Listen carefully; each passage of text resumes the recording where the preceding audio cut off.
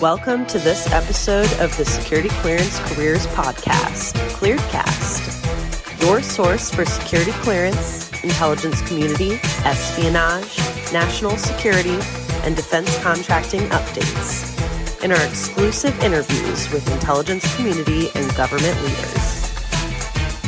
Welcome back. I'm attorney Sean Bigley, and I'm here with my co-host Lindy Kaiser, and we're talking this segment about military security clearances, or at least security clearances for folks who previously served in the military. And Lindy, what sense do you have as far as the percentage of government contractors and government employees who are prior military?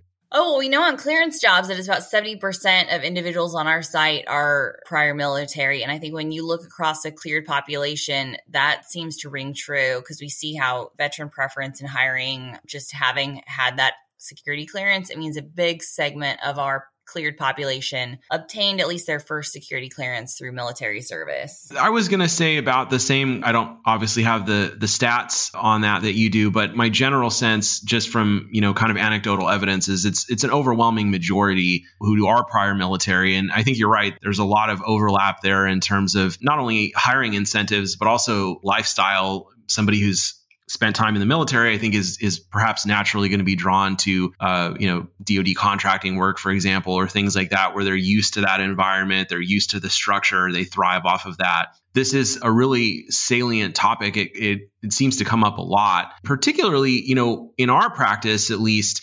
One of the issues that comes up most frequently is SF-86s that somebody filled out, many years ago, sometimes as much as 15 or 20 years prior. And obviously much younger, coming out of high school in many cases. They're, going through MEPS, the military entrance processing, or they're filling it out as part of ROTC. And somebody says to them, oh, don't put that down. The government doesn't care about your experimentation with marijuana. They're only asking if you were an addict, or, oh boy, if you list that, you're going to be screwed. They're never going to find out. So just, leave it off. Those sorts of kind of, bad advice situations. But we also see a lot of cases where recruiters, actually military recruiters, have completed SF-86s for candidates. Oftentimes the candidate has no idea that this has been filled out, and they're just presented a flurry of paperwork and said, here, sign here, sign here, sign here.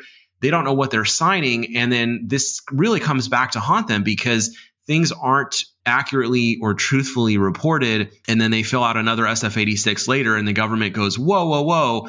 5 years ago, you told us that you had never, had X issue, and now you're telling us the opposite. Why did you lie? Is this something that you've seen come up as a question or concern on clearance jobs? Oh, yeah. This is where I love the military. I love you. You're my favorite. But you've got to admire the hustle of the military recruiters. Like SF-86, no problem. I've got that. I'll take care of that for you. And you look at the current recruiting numbers, I think they are motivated to get people in the door to the extent filling out a 136-page SF-86 could be a bit of a barrier to entry. I totally understand the motivation, and honestly, the culture of service to say hey, I'll help you fill this out, but then not realizing, I think this is why I love what I do at clearance jobs, because I think it's so important to educate people about this system, and educating people because I know I was that idiot who was working for the U.S. Army out of college and really just had no idea what a security clearance was. So you think even more so the 18-year-old who is going into a military recruiting station and for just wants to join the U.S. military. And yes, a secret security clearance is by and large an aspect of that, and then just doesn't realize what they're filling out with the SF-86 or the importance of filling it out correctly. I think there's so much paperwork that gets slammed at you when you first join any job with the federal government. And that's where I think some people there's the two camps of it, right? How could you not know that you're filling out an SF-86 or how important it is, or how could you? But I get it. It's a lot of paperwork. There's a lot of things you're just going to sign. So if a recruiter hands you, hey, this is SF-86, we just gave you the standard responses. It makes sense that you would do that. And a lot of that being, again, depending on the age of the person, the younger you are, generally the cleaner your SF-86 can be, you don't have, a ton of employment history to add, perhaps. You don't have a ton of things. Again, a secret clearance is generally a lot of automated checks. So that becomes the issue too, right? You're getting a secret clearance and some of those things aren't getting caught or flagged. And then down the road, it does get caught. And that's where I say honesty early is the best policy. I've had folks tell me before, hey, I just filled this out really quick. Then I did the research and realized I was not completely accurate. What should I do? My advice is to correct it sooner rather than later, whether it's reaching out to your security officer, some point of contact with the military, and creating a paper trail around that shows like, hey, I sent an email that said, hey, I realized this wasn't listed or included in my SF-86. I want to correct the record. And I think that paper trail can help you down the road if you're having to go for a top secret clearance or something else and something didn't get added or included. Showing that you did try to document it after the fact is my general recommendation. Do you have the same? There's two different scenarios that we typically encounter here. One is the recruiter filled it out. The person had no idea what was in there. And basically what we wind up having to do is have the person make a detailed list, every single thing that's in the SF-86 that's inaccurate. And we use that to make a showing that, this person clearly didn't fill this out, because had they done so, they would have, gotten their own correct address, for example, or their own, mother's maiden name correct. I mean, like, there's often just really clear evidence that the person didn't fill the form out because there are things that they wouldn't have had a reason to falsify. That's one scenario that we see. And if that's the case, we can sometimes make a very effective case out of that. The other case, though, is where, the person was recommended or advised to lie, and they were young and dumb and they did it. And then now 5, 10, 15 years later, they go, oh my God, what did I do? How do I fix this? And in that case, you're right. I typically recommend that, people get out ahead of it, correct the record as soon as they become aware. There are some exceptions to that, and we don't have time to get into all of those other than to say, sometimes issues with UCMJ stuff, particularly fraudulent enlistment charges, if somebody is still within their first term of enlistment. And so you have to be cautious, and you should always talk to an attorney before you do anything. As far as folks who are, out of the military subsequently and are dealing with this as a contractor or as a federal civilian, getting out ahead of it, correcting the record is usually a good look.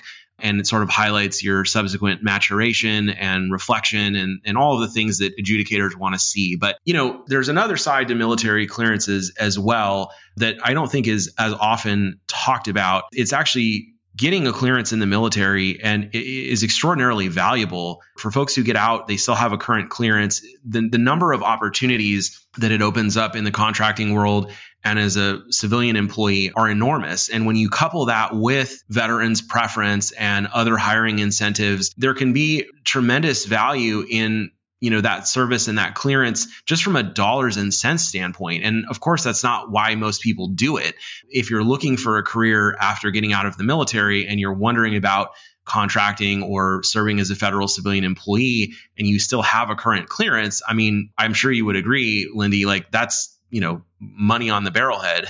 It's a great way to combine your experience and the credentialing that you have through the military and a security clearance to get to work. And I think employers are really good about, creating opportunities and kind of making it a really easy onboarding process for veterans too. I think there's a lot of aspects of helping with the military transition, which depending on how many years of service you have, I mean, there's a lot of real, transition elements of things like you're trying to figure out in civilian employment. And I think they do a great job. So yeah, if you have a security clearance from the military, I think it's absolutely worth putting to use. And that's one of the things too. I actually didn't realize that every service member came out with a clearance. Now, you can correct me if I'm wrong, but I was just talking to somebody and they said, oh no, if you're in the military, you're going to get a secret clearance. I thought it was still based very much on MOS. I don't know if you have any experience with that. I can tell you that any officer is going to require a minimum of a secret clearance. That's beyond dispute. Folks who are enlisted, it's not always they necessarily require a secret clearance. They have to go through sort of a certain baseline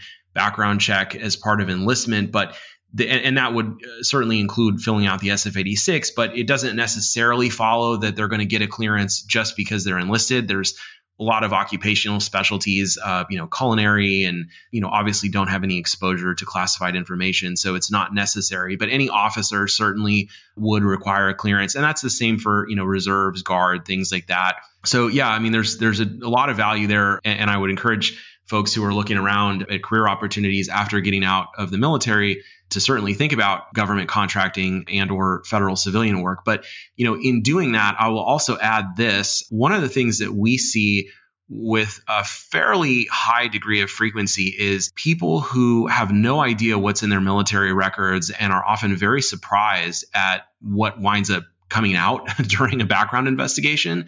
So if you've served in the military and you're looking at cleared career opportunities, I always recommend go and pull your military records before you do it. Just as basic due diligence, you want to know what's in there. Certainly, if you ever had any sort of NJP or UCMJ action or, any sort of scenario where you were investigated by one of the criminal investigative divisions, even if it led to nothing, there are oftentimes records that are sort of floating out there in the ether that don't look great on paper. And so you want to be able to get out ahead of that and explain, like, yeah, I understand it says that, XYZ happened, but in reality, it was this. And so you don't ever want to be in the situation of being, quote unquote, confronted by a background investigator saying, well, we pulled your military records and we found this or that. It's always good to get out ahead of that. And so there's a very easy way you can do it. The National Personnel Records Center, which you can find online, they have a mechanism where you can just submit a written request, full copy of your military records. You can see everything that's in there. And then, even if there's nothing derogatory, just basic due diligence for consistency, making sure that, there's nothing that is going to, get flagged and sort of come back to haunt you is helpful as well. Yeah, no, I think that's great advice. Knowing what's in your records, whether you're leaving military service or federal employment, is always just good due diligence on your way out the door. Yeah, absolutely. And federal civilian employees, same deal. National Personnel Records Center, if you've been separated from your agency for, I think, more than 90 days, your records will be housed there and you can go online and find them. It doesn't cost you anything. Send off a records request. They'll send you your official personnel folder. This is Katie Keller, editor at clearancejobs.com. Thank you for listening to this episode of ClearedCast.